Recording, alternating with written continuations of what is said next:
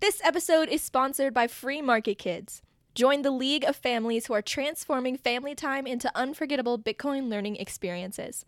With our Hodl Up Bitcoin mining board game, you're not just playing. You're building bridges, creating memories, and unlocking the brilliance of the future one block at a time. Most crimes are committed for financial reasons. You rob, you sell drugs, you prostitute, and then you waste your precious time on this planet sitting in prison while the currency you committed the crime for is debasing. That's the wake-up call that we go in prison and talk about. Hey everybody, welcome to Orange Hatter. Before we dive into my conversation with our guest today, I want to share with you a very exciting project, the Orange Hatter Women's Retreat. The mission of this retreat is to create a nurturing sanctuary where women in the Bitcoin space can connect with each other, recharge batteries, find grounding, and form deep friendships so that you don't feel so isolated where you are, sharing the potential of Bitcoin with the world while keeping an eye on the fiat system. This retreat is going to be absolutely amazing. I am partnering with the Yucatan Project in Mexico. Keep an eye out on Twitter at Orange Hatter Pod. I'll give out more information as they are finalized. Spaces are very limited and they're going to fill up fast. So sign up for it when the registration opens and I will see you in Mexico. And now we're going to continue with our podcast. Here is my conversation with our wonderful guest today. Stacey, welcome to Orange Hatter. So glad to have you here. Sounds like we've got a fabulous story to dig out of you in today's episode. Can't wait. Thank you very much for joining us. Thank you. I'm thrilled to be here. What a fun way to spend my afternoon. Awesome. So let's start by chatting a little bit about your background. Would you mind sharing with us where you grew up and maybe a little bit of on education, profession, etc.? Yeah. Happy to do it. So I grew up in Oklahoma. I grew up in Oklahoma City, went to high school in Oklahoma City, and I followed sort of the traditional path that, many women were groomed to follow, right? So you get out of high school, you go to college, you earn a degree, you get married, you have your babies, and you keep working, and then you retire, and then whatever happens, you get to have fun when you retire, right? So I did that traditional path, unbeknownst to me that it was a traditional path, and I did not know I was going to follow it. There's no intention to do that, but I did. And after I graduated from high school, I went to college at Oklahoma State University, and I was there for 12 years. I got a bachelor's, master's, and PhD all at Oklahoma State. And then after that, I finally left Oklahoma and moved to Illinois. I got a job at Anderson Consulting back in the day. It's Accenture now, but it was the big consulting firm. And so I lived in Chicago for 25 years. And I just recently, a little over a year ago, relocated to Las Vegas. And I'm in Las Vegas now, living the fabulous Bitcoin life. And my friends and everybody is envious and curious about what in the heck I'm doing and why did I leave the corporate world and start a nonprofit in the Bitcoin space. Okay, so what did you get your PhD in? Research and evaluation. So it's like quantitative.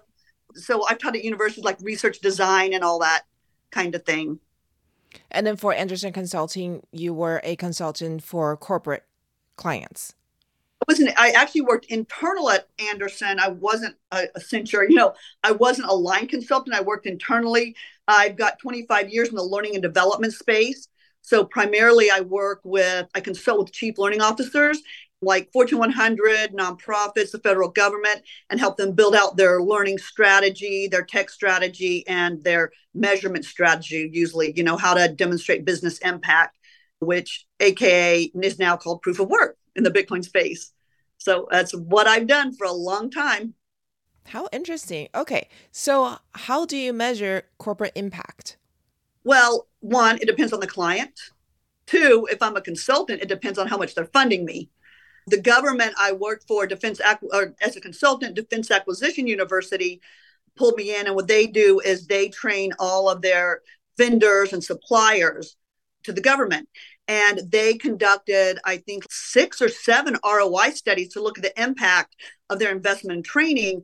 And nobody could really get the right data. They couldn't get anything to satisfy the executive team. So I said, okay, and they called me up and I said, let me take a swag at it. And we talked about it. And I know the problems that a lot of organizations have is actually getting the data and knowing what right data to get and to capture. So I did that. I laid out a plan and said, these are the metrics we need. And they said, oh, you can't. This is the same thing I heard when I did a big consulting project for Verizon. I did 5 ROI projects for Verizon. And they're like, you can't get the data. It's not possible to get sales data. The government was saying, oh, you can't get data from these other departments. And I'm like, watch me do it. And I just called these people and I'm like, hey, I'm a paid consultant. So I'm a third party. They've got some money invested in me. So that's how I can get data. So I'm not internal. So that was the advantage that I always had. So I had the ability to go knock down the bricks out of the wall and knock down the wall and get in to get the data that they needed. And the strategy I always follow is I say, look, I'm going to have you go with me. I'll lead in, I'll knock down the wall and you're in with me. And then by the time my consulting gig's over, I'll back out and you're right in there. And they're used to working with you. So we were able to get data from different departments they never could before. And we did 5 ROI studies for them. No, wait, we did 4 ROI studies for Defense Acquisition University. And it was great. They won awards for what we did and everything. It was just kind of unique because this is what my consulting firm does and what we did. So we knew how to go about it. And I've done this for nonprofits, like I said, the government, big consult like McDonald's, Verizon. I consulted to the big Fortune 500 companies. So lots of wounds, lots of scars, school of hard knocks with that approach. I figured it out. Okay, so you're measuring impact through sales numbers or through social impact, some kind of scale of social change or environmental, or like what kind of impact were you measuring? Well, it would depend, right? So for the corporations, usually it would be financial impact. So they would say, we give the learning function $5 million this year. What's our ROI on the $5 million? Learning and development is sort of similar to marketing, right? How do you know it was really that ad or that investment in marketing that sold more Coke, sold more hamburgers? And the same thing with learning. We're investing all this money in learning, and most corporations look at learning and development sort of like a necessary evil because they like, why do we have to fund this? What do those people really do? All you do is take my salespeople off the street when they should be making money, or you put them in these classrooms. What are they doing? Is it really changing the numbers? Sometimes the learning department's not transparent. The big problem was always, honestly, throughout the years, is that the chief learning officers didn't have the ability to speak the language of the business. And they would go in and they would speak learning and L&D language, learning and development language, and that didn't resonate. You have to go speak finance to the finance people. You have to speak, like softer impact, like to the marketing people. So how you measure the impact of marketing initiatives is kind of similar how you would do it in learning and development. So the idea is you've got to take usually a long-term approach because, for instance, you pull your salespeople off the street and you train them. I'm not going to see an impact tomorrow, next week, next month. It could take 6 months. It could take a year. It could take 2 years to see an impact.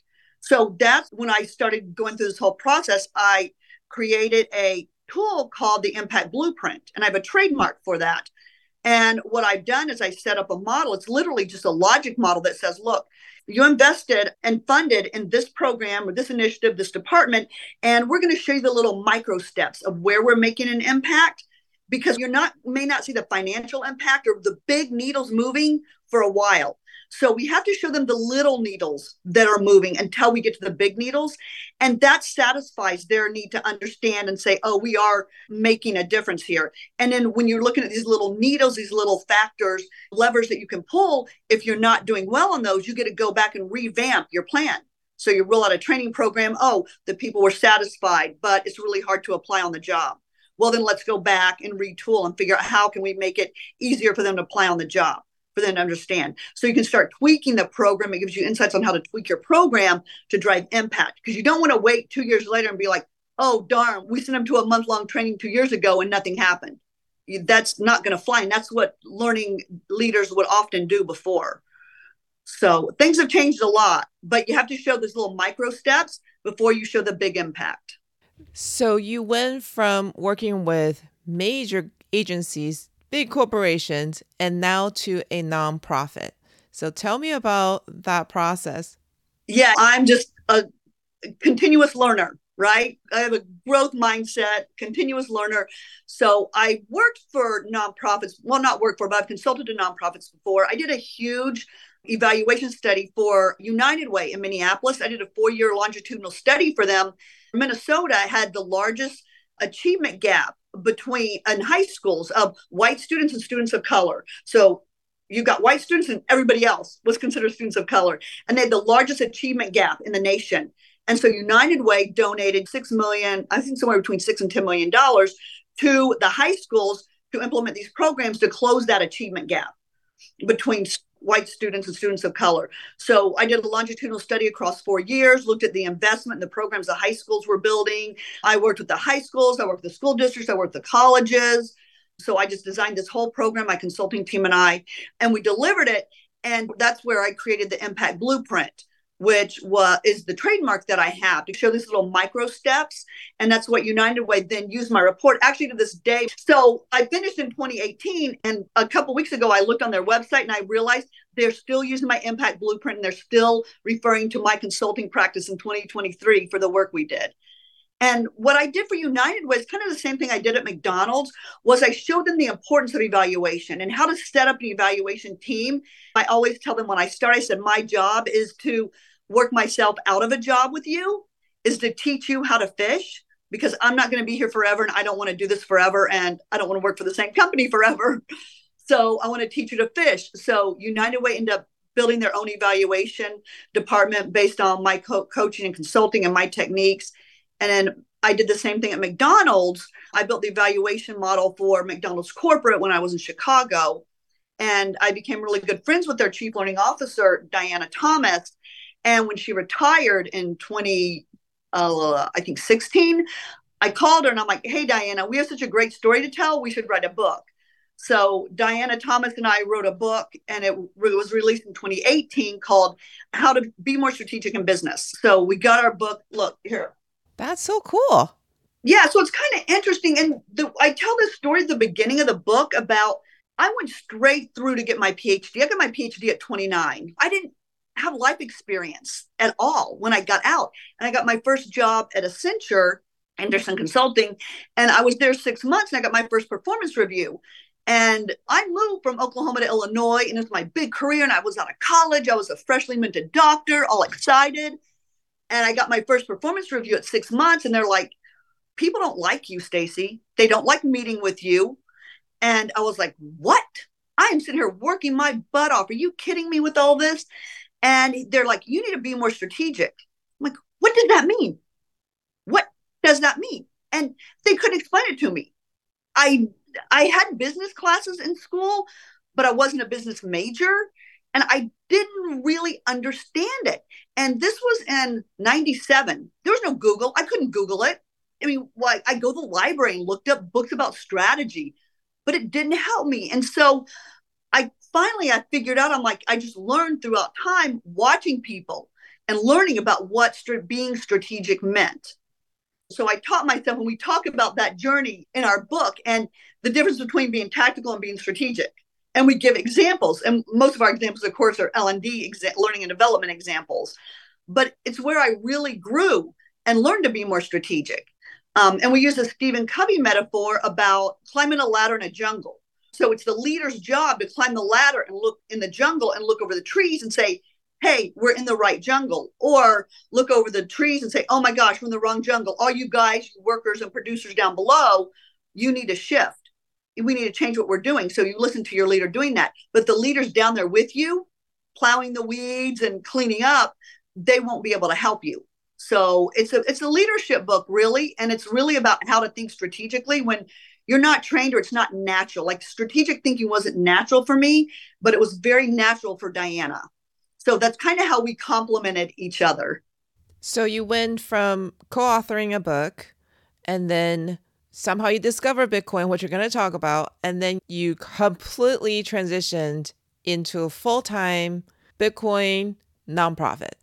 You know what? Good things and bad things about COVID. So that was a good thing because it forced me to slow down and stop and think and be more thoughtful and actually be more strategic about my own life. I'm sitting here consulting every single day with businesses about how to be more strategic, how to communicate to the executive team, how to get the right data and tell your story and all this. But I wasn't doing it in my personal life. And COVID forced it to happen. When COVID happened, I was on a 9-month contract. I was consulting to Booz Allen Hamilton, a consulting firm in Washington, D.C., and we were restructuring their learning development function from a traditional L&D to become a corporate university. So we were probably about, I'd say 75% of the way through with this project. I'd been training and upskilling their learning department of 70 people. Then COVID hit, and my friend that was a CLO said, Stacey, I don't even know if I have a job. I can't continue a contract. We don't know what's happening. L&D was really in a weird place because when COVID hit, training was just weird. Like, are we going to train or are we not going to train? Is it going to be virtual? How's it going to happen? It was so confusing. So I essentially lost all of my work. And I'm like, what do I do now? So what happens is my sister tells me about this new app called Clubhouse. She's like, oh, there's this thing called Clubhouse. You should go in there. So I'm at home. I live by myself and I was so bored. So I'm just exploring Clubhouse. And I saw this room called Cafe Bitcoin that Neil Jacobs started. I always wonder about this cryptocurrency thing. I don't even know what any of this is about. I had no time to think about any of it. And then I got in these Bitcoin rooms. I started listening. I'm like, this is interesting. I'd hop around in different rooms. Then I started listening. I'm like, I kept getting drawn back into that room for some strange reason. And I started listening and I was just amazed. And it was affecting me emotionally when I was listening to these stories and these people talk about it. Because now it's sort of like a gab fest. They just talk. But back then it was really educational. They were talking about how to get a wallet, the difference between Bitcoin and crypto, and kind of 101.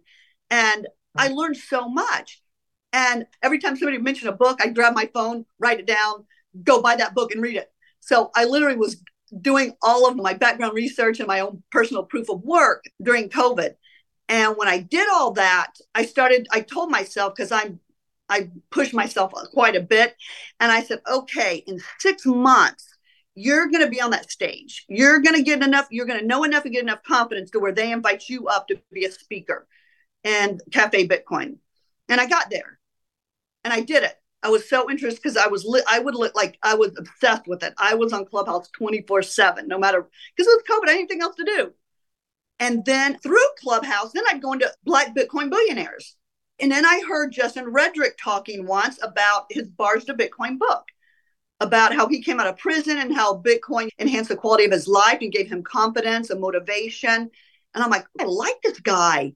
He's really smart. He's really nice. And I can't believe what he's doing. And Bitcoin helped him turn his life around. Like, how can that be? So I started thinking about it. And at that time, I was pretty active in Rotary Club with the exchange students. And so I was like, you know what? The Rotarian was kind of humanitarian organization. They would love Justin's story. So I just reached out to him on Clubhouse and said, hey, would you be willing to come do a virtual presentation to my Rotary Club? And he's like, yeah. So he did that. And then we just kind of kept in touch. I sent him a copy of my book, and I'd wake up some mornings and he'd send me text messages of screenshots where he circled something in my book. Oh my God, I didn't know about this. This is a great saying. Thank you. So we kind of just stayed in touch that way. And then in March, so I worked for a Silicon Valley tech startup. You know, you work for a tech startup and the goal is to get sold, right? So I knew it was coming. And of course, big fish ate the little fish. I went over to the big organization and they don't need any more executive leaders. They've got executive leaders, but they're like, oh, we're not going to lay anybody off. And then 6 months later, they lay off 95% of us that came in through the acquisition. So in March, I lost my job this past March. And I'm like, what do I do now? What do I do? And so I called Justin and I was talking to Justin. I'm like, hey, I lost my job. What do we want to do? Like, we just started talking. And he was telling me about everything he's been through. And we just kind of worked together and decided we wanted to start a nonprofit.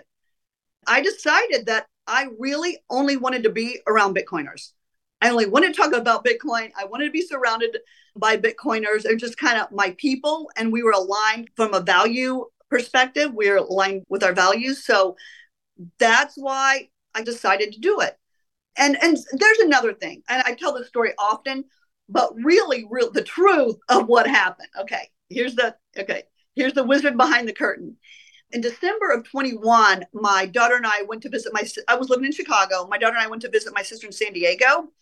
And we get home to Chicago, and I've been to San Diego like a week, beautiful, beautiful weather and everything. And we get back, and it was just snowing like heck in Chicago. And I had a 2.5 hour drive home, white knuckling it all the way, think, oh God, don't kill both of us, on the drive home.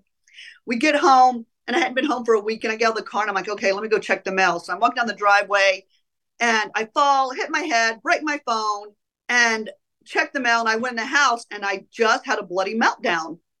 And something hit me. I started screaming. I'm like, I'm done. I'm done. I'm done. I'm moving to Vegas. And my daughter's like, she's 23, or she was 22 at the time. And she's like, what? You're moving to Vegas? Like, I think I have a concussion. I don't know. I'm moving to Vegas. And she's like, Mom, we just got home from the airport. What are you talking about? And I said, let me do some research, because I don't think I'm really a spontaneous person, too spontaneous. I'm very thoughtful and planned about what I do. So I said, let me do a lot of research over the weekend. I said, I'll tell you by Monday. And of course, I dug in on the weekend. And then on Monday, I said, I'm moving. I said, I'm moving to Las Vegas. I figured finances out. I did everything. And I said, I'm going. And really, because I feel like our company was going to get sold. I had my full-time job at the time. I was leading a solution consulting team at the time, a global team. And I could just feel it coming. So I told my daughter, I said, okay, by the end of first quarter, I'm out of here. And I lived in that house 25 years. So I sold my house at the top of the market, flew out to Vegas, found a rental property, and moved here April 1st. So my best friend helped me sell 90% of the stuff in my home. So I freed everything up, sold everything, moved to Vegas. My daughter graduated from college in May. I moved here in April last year. She graduated in May. And she's like, can I move to Vegas with you? And I'm like, I don't care. Come on. So now I live with my daughter, and she lives here, and it's so fun. I started the Vegas Bitcoin meetup here as well. I often say that I did not pick Vegas. Vegas picked me.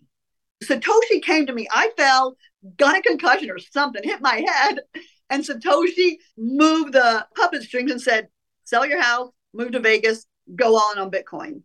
So I say it wasn't my choice. I was driven.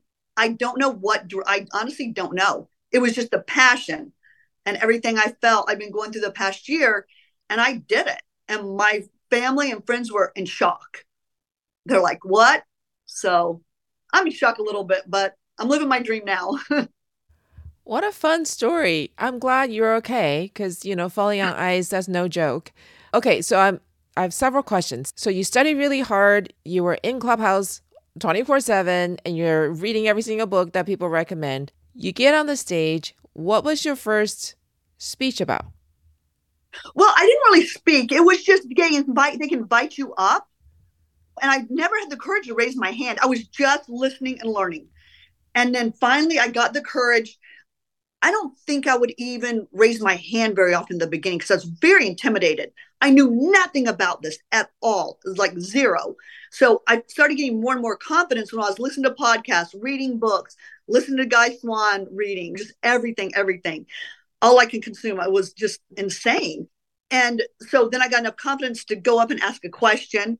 Then I started listening and learning. Then when I would test myself, when people would go up and ask questions, I would answer their question in my head. And when I got to the point where I could answer their question, I'm like, I can go on the stage now. So then I felt okay. I felt knowledgeable enough. And then actually, when I first moved to Vegas, I needed my own proof of work, because I went through the traditional education system. You get a degree, that's your proof of work. Well, so I was like, how do I really know how much I know in Bitcoin? And so I went and took the certified Bitcoin professional exam, of course. So I studied for that, and I did learn quite a bit, but I was really proud of myself because I knew most of it. There's some little fine details I didn't know, but by studying, I got it. And so I'm happy to say I'm a certified Bitcoin professional. And I told Justin, I said, that's just my own personal proof of work for myself. So that's my degree for my Bitcoin learning. Okay, so when you first heard about Bitcoin, I know that you were listening to Justin's life transformation testimony. Was there any time when you were listening to him speak when you thought to yourself, that can't be real? Like, that sounds too good to be true? Yes. And actually, when I heard Justin was not the first time I heard about Bitcoin. So I'm Gen X generation, right? The first time I heard about Bitcoin was Silk Road. So I was like, when I heard about Bitcoin was 11, 12, between 11, 2012, something like that. And I'm like, that is disgusting. That's criminal. That Ross Ulbricht, he should go to jail. These people are bad, bad, bad. Good. They all got caught. And anything I heard about it, I would like shut down. I'm like, nope, nope, nope, bad, bad, bad. Wouldn't even, I was so busy, I wasn't paying attention. I just knew I didn't like what they were doing. All the stuff going on with Silk Road. So I just shut it out. I'm like, it's horrible. Cafe Bitcoin was what opened my eyes. Like I said, I have a growth mind. So I started listening. I'm like, these people sound normal. They don't sound like criminals. They sound like normal people and they're passionate. And so I started learning. Then I'd go to the Black Bitcoin Billionaires. I'm like, what is this about? You know, and I'd learn more and more and listen. And so I changed my perspective from what I thought earlier about Bitcoin to falling in love and being an advocate, and now orange pilling businesses in Las Vegas about it. So what is your nonprofit about? Justin and I, May 12th of 2022, we became a legal entity in the state of Nevada. And the reason May 12th is an important day was because that was the day that Justin was released from prison. I don't know if you know who Justin is. He's sort of an OG in the space. He went to prison when he was, I think, 21. He was in prison for 3 years, 21 to 24.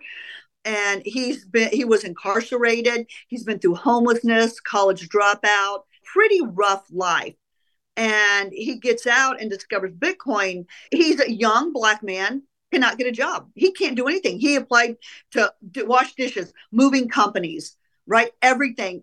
Nobody would hire him. He was desperate for money, and he did not want to go back to a life of crime. He didn't want to do anything illegal because he doesn't have to learn that lesson again, right?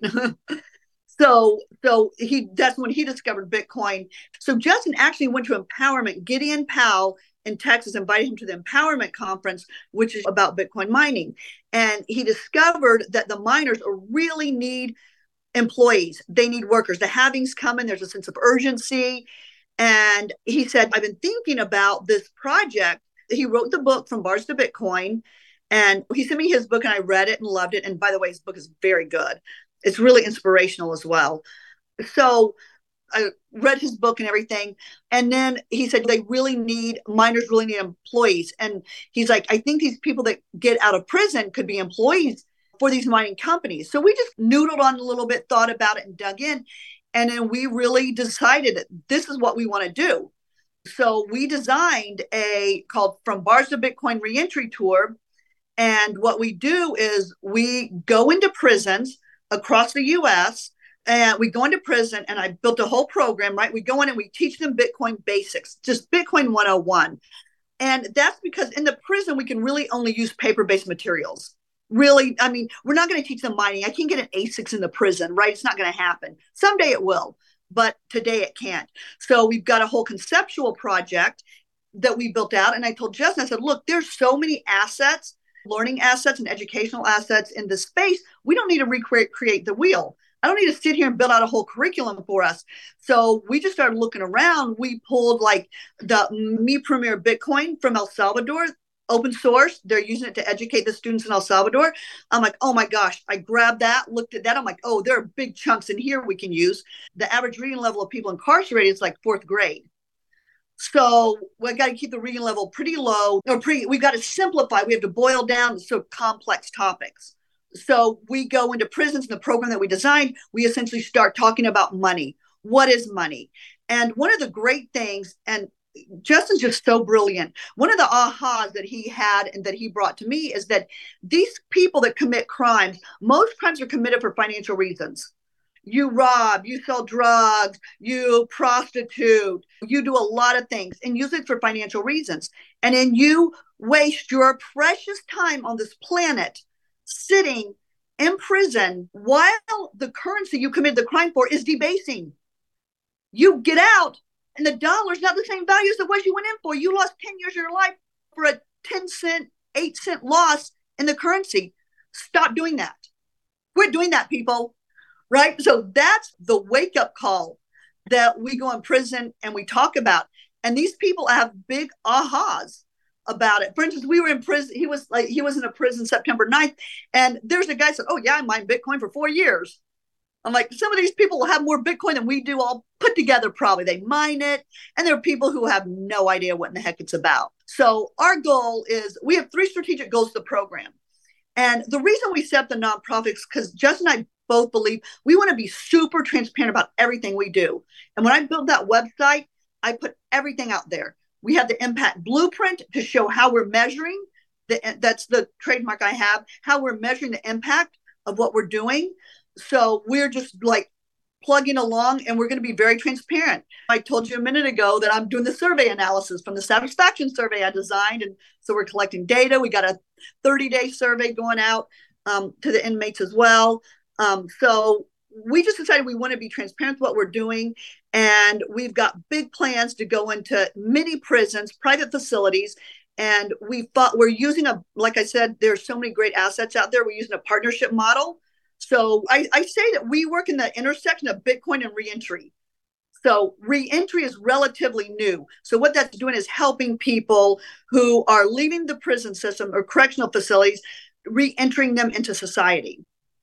So this is where we're helping them with that transition. So our program has 3 strategic goals, which is outlined on our website and in our impact blueprint. And our goals with the program, 1 is to increase Bitcoin awareness with this targeted population in the facilities. 2 is to help people, give them hope and motivation. Because when you have hope and motivation, and yes, I can measure hope and motivation, when you have hope and motivation, this will stop this generational poverty mindset that people have. When their eyes are opened and they're aware of things, of what's going on in your own behavior. I often think and talk about that meme of the one fish talking to the other fish and says, hey, how's the water? And the fish like, what water? I felt like I was that fish all these years. I was like, what water? What system? I'm doing what I'm supposed to do. And these people are doing the same thing. So we're opening their eyes to that. So we're giving them hope, because that will stop the cycle of poverty thinking. They'll talk to their friends and family and all that. And our goal is to also reduce the recidivism rate, so they don't go back to prison, quit committing crimes, selling drugs and whatever you're doing for money that's debasing year over year, day over day for that matter. And then our third goal is to offer skilled and credentialed employees right now we're focused on mining employers, because there's a big sense of urgency. So we're giving these people trying to get them job placement very quickly in the Bitcoin ecosystem. If they want to go, we've got 2 pathways I set up now. They can go a Bitcoin mining pathway, or just like kind of a generic Bitcoin pathway. If they want to do marketing, accounting, learning and development, whatever they want to do, we want to place them with a Bitcoin employer or somebody where they can focus on Bitcoin. So those are the 3 strategic goals we have with the program. So that's one. We have one initiative. We've got other initiatives listed on our website. I've got a Blue Sky initiative in Vegas. And part of the reason why I moved here, because Vegas is the number 1 tourist destination in the U.S., number 5 in the world, 40 million people a year. And I'm like, that's 40 million mouths, 80 million eyeballs, assuming everybody has 2 eyes, who knows, right? And I'm like, we've got a multiplier effect. We've got a network effect, knock on, whatever, that we can drive here. Because when you come to Vegas, it's all about money. It's about fiat. You know you're going to spend money. You know you're going to waste money. You know probability you could win money. It's all about money. And I want to get Bitcoin, get it. The initiative on the website is to weave Bitcoin into human consciousness. And people that come to Vegas, if they get off and see a billboard about Bitcoin, a big black billboard with an orange bee, what is this? And then everywhere they see Bitcoin accepted here stickers, in Vegas, they're going to go back home and talk to their friends and family, and then there you go. And so that's raising awareness. So that's why I started this Vegas Bitcoin meetup now, to do that. The Vegas Bitcoin meetup is my side hustle, and the Bitcoin transformation community is my day job. We're self-funded. We're doing this all on our own. We're applying for grants and all that. So every little donation we get, we've got the Bars to Bitcoin project on Geyser right now. So our expenses mainly are around travel. We've got to fly, Justin, to Maryland, to Washington, Nevada, California, wherever, to go in these prisons and then stay a night. So our expenses are mainly around travel.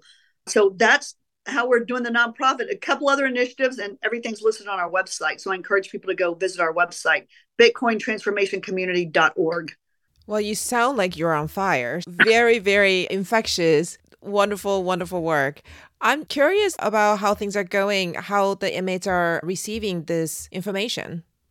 It's really interesting. Like I just told you, I was just doing the survey analysis a minute ago, and the comments are really interesting. Most people are very excited. And what we're getting a lot of comments. The session was too short. We wanted more. Come back, come back. And when Justin got home, he told me that the staff from the correctional facility sat in his sessions and they wanted him to come back. They're like, whoa, they learned a lot. I didn't even think about that. When we designed this, I didn't even occur to me. I was just thinking about the inmates, the incarcerated people. So I'm learning. I never did any work with correctional facilities. I've never been in prison a day in my life. I say yet, because I might get pissed off about something and end up in prison someday. I don't know. But I haven't been in prison yet. And Cardell, our reentry partner, he was incarcerated for like 16 years, I think. He and Justin, we were talking one day and they're like, okay, Cardell said, are you going in, Stacey? I said, nope, I am not going into a facility. I'm scared to death. Not happening. And Cardell said, well, because you said that, you're going in. So I'm getting, the peer pressure is pretty heavy on me right now. So I'm going to suck it up. I'm going to go in. I'm scared to death, but you got to face your fears, right? So I'm going to go in with them someday. I got to decide when, but I don't know if I'm more scared to go in the men's or women's, honestly.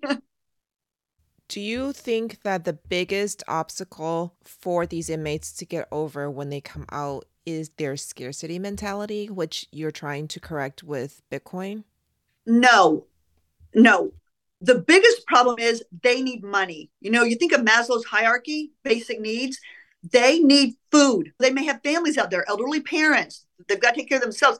They need food. They need food, clothing, shelter. You have to have USD to do that right now. They need a job to get some money. They're not in a position to save. So they need money. We got to get them a job. Once they get money, some dollars to live and survive, then and if they're living and breathing in the Bitcoin ecosystem, they're going to be Bitcoiners. I'm not worried about that at all. It will happen. But it's not their mindset because they're open to change. Many of them are. And if they're not, they're going to end up back in prison anyway, because after 5 years, the recidivism rate in the US is 77%. So we got to stop this. In 5 years, if you're incarcerated, when you get out, 77% of people go back. Justin just made his 9-year mark. That boy's not going back to prison. Not under my watch. It's not happening. He's not letting it happen anyway. He's just amazing. So he's an inspiration to everybody. And I think if we can get his basic needs met and get them out of the cycle that they've been in, the biggest challenge, I think, for everybody in Bitcoin, everybody, myself included, is unlearning. It's what we learned. It's what we knew. I've been groomed. I've been the fish in the water, not knowing what water is. I didn't know I was in this horrible treadmill feeding the government and everything my whole life. Now I've become that old man, that get off my lawn old man. I'm so mad about everything right now. I'm mad at what I've done and what I didn't do and the quality of life I didn't lead that I should have led. Okay, so other than changing your professional life, what are you noticing after entering the Bitcoin space that you were not aware of before, and how has that changed the practicalities of your life? Not necessarily the viewpoint, but the practicalities. Yeah, I'd say all going in on Bitcoin is happy I did it. I love it here. I've noticed that I'm a little less happy here than I thought that I would be. And part of the reason is the gender reason. When you listen to Twitter spaces, people aren't really nice to women a lot of times, the way they treat women. And I never really looked at things like that because I was just always pretty confident, secure in my skills and what I could do and what I bring to the table. I know what I bring and I know my strengths and I know my areas of improvement. And I'll be very transparent about that. But I walked into an industry where I'm unknown. I'm not a thought leader. I'm a thought leader in my space. And I've been in that space 25 years. And I came here, I'm a nobody. Justin's the thought leader and Justin's the influence in the space. I have no problem stepping back and letting him drive that.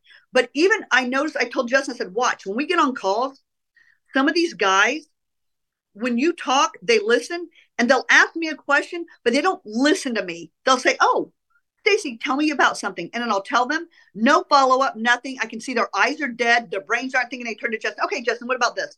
They're engaging Justin. They don't engage me. And I've experienced it many times. And we'll get on calls right before we get on the call. And I'll say, Justin, watch. This is what's going to happen on this call. And he's like, damn, you're right. You're right. Exactly what happens. I call it every time. And I don't like that. It's not nice. So I think, again, it's nothing personal. It's nothing personal against me or women. I think it's, again, that fish in the water. They don't know they're doing it. They're not aware. And they don't really care that they're doing it because nobody's called them out. Everybody, every freaking buddy brings value to the table. I don't care who you are. I always say I can make conversation with anybody. I can find something in common with anybody in this world, on this planet. Either we like tacos, we like Bitcoin, we like true crime. Whatever it is, I can find something in common with everybody because you're another human being. And I want people to start thinking about that, because what women say is just as important as what a man says. And we are just as smart. We put in just as much work, if not more, because we're climbing an uphill battle. I mean, the scars I have through my corporate life, you would not believe. So it's sexism and ageism I'm experiencing right now. And it's no fun. It's no fun. And I don't deserve it, and nobody deserves it.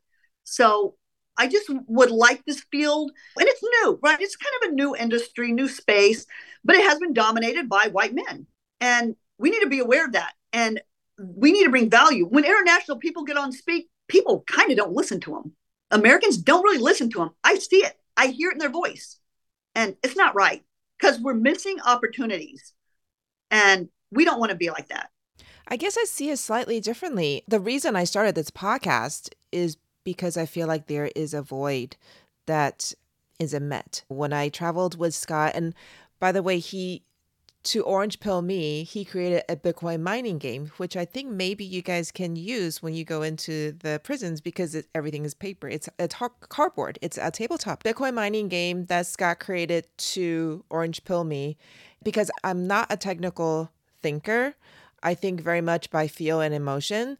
And he created this game to help me understand what Bitcoin mining is. When he finally orange pilled me and I was 100% in Bitcoin, we started traveling to different Bitcoin meetups to share this tool. And we see it as a bridge builder between Bitcoiners and their families, because there are a lot of Bitcoiners that are alone in their intimate social circle. They're the only one.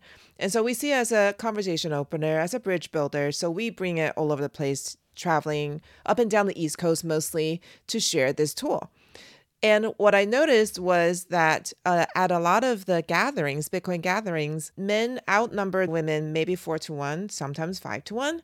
And there are some women who, when I have conversation with them, tell me that they feel very uncomfortable being in that space, not necessarily in the way that you perceive, but just that they feel like they don't belong. Everybody's very friendly. Everybody's very welcoming, but the conversation style is very masculine, and women talk differently. In general, we like the warm and fuzzy. We want you to ask how our week has been, not just let's sit down, let's talk about the topics that are listed. Let's talk about technology development, and let's talk about politics. Like, I want to know how your week was. How did you feel? What happened in your life, kind of thing. And I see it as like a whiskey and cigar versus tea and biscuit kind of difference. And so I just felt, and a lot of podcasts are also hosted by men, and they have a very particular communication style. And so I just felt like women need women's space for us to speak openly about how we feel. I feel like hyper Bitcoinization must involve more women for it to happen, because we have influence over the next generation just by the amount of hours that we have with them, because most families still, the men work more outside the house and women more inside the house. That's why I created this podcast. And in terms of international exposure and talking to people who travel in and out, I guess I haven't noticed what you noticed, but I can see how some people might be unaware of how they come across. So yeah, awareness for sure would be really helpful. But I see people just, you and I will vibe differently with different people.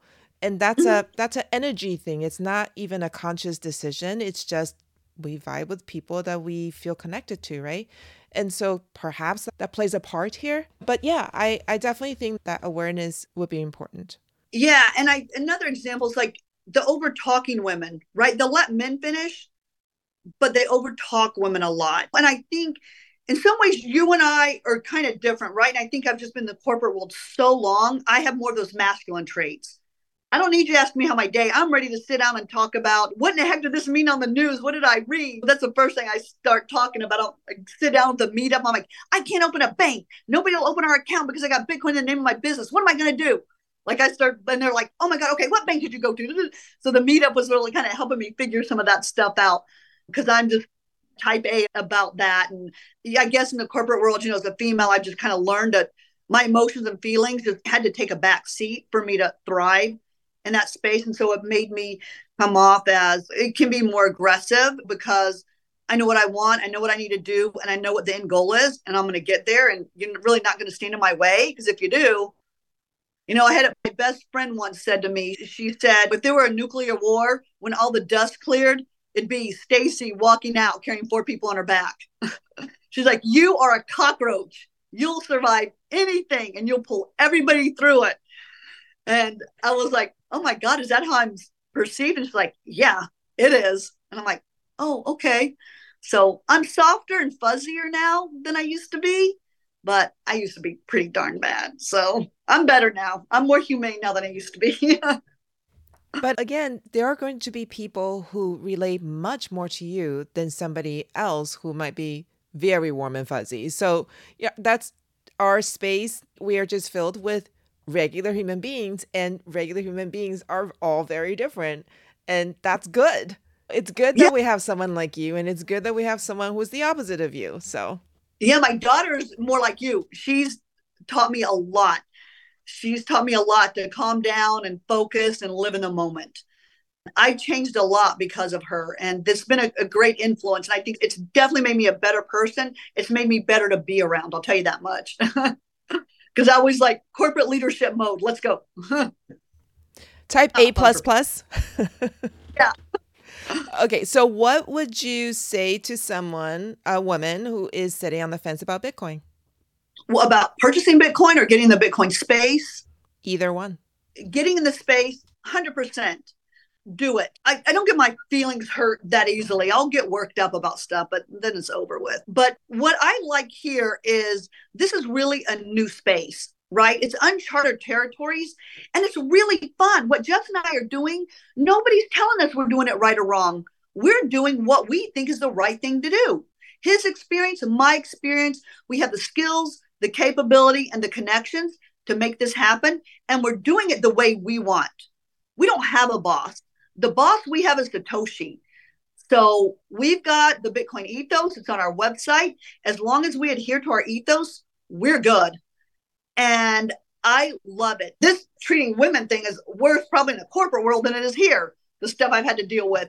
But I think it's a great place to be. It's really fun. It's exciting. So I encourage women, and we need the female mindset in here. We just need diversity. That's all.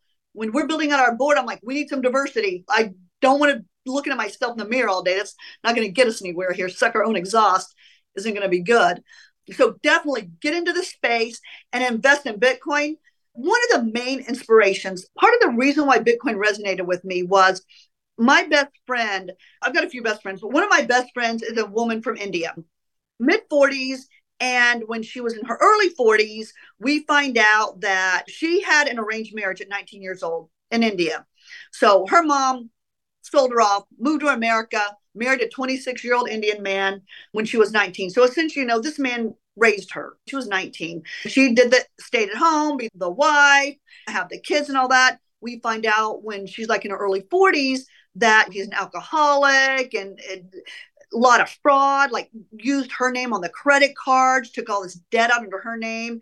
And he ended up being hospitalized because he was going to die.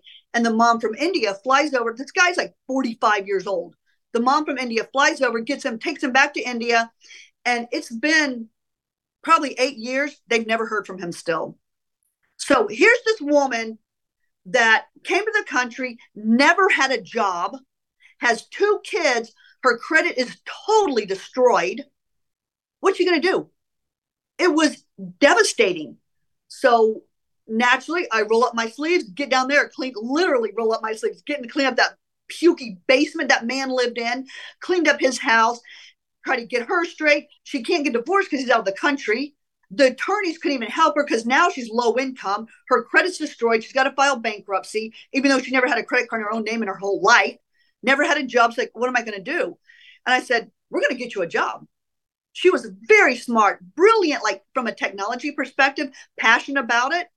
So we just said that she worked for my company in the marketing department, used me as a reference. We got her job as a bank teller, little hourly job. She got in, within 2 months, got promotion to manager. And then a year later, she called me. She's like, Stacey, I passed some IT certification exams and got hired as an IT consultant in Washington, D.C. And so we packed her kids and the U-Haul up and shipped her off to Washington, D.C. And I was like, oh my God, if she had Bitcoin, it would have been a lot better situation. And I know this is mild compared to some of the international stories we hear, mild, but that's something where I looked at it and I was like, this isn't a savings technology like it is for the rest of us. It would have been a survival. It would have helped her. It would give her hope and motivation. It would have made me feel better. It would have saved me some money too, because she would have felt better about herself and been able to take care of herself. And she couldn't. And it was horrible. So that's kind of the part of the reason that inspired me to get into this and to support women in Bitcoin, because we're held back and held down, sometimes not of our own doing, just because of our circumstances. Thanks for joining us today. If the discussion with our guest resonated with you and you would like to dive deeper into the world of Bitcoin, don't miss out on joining the Orange Hatter Women's Reading Club. The meetup link is in the show notes. Also, if there are women in your life whom you think would both enjoy and benefit from learning more about Bitcoin, please share Orange Hatter with them. Until next time, bye!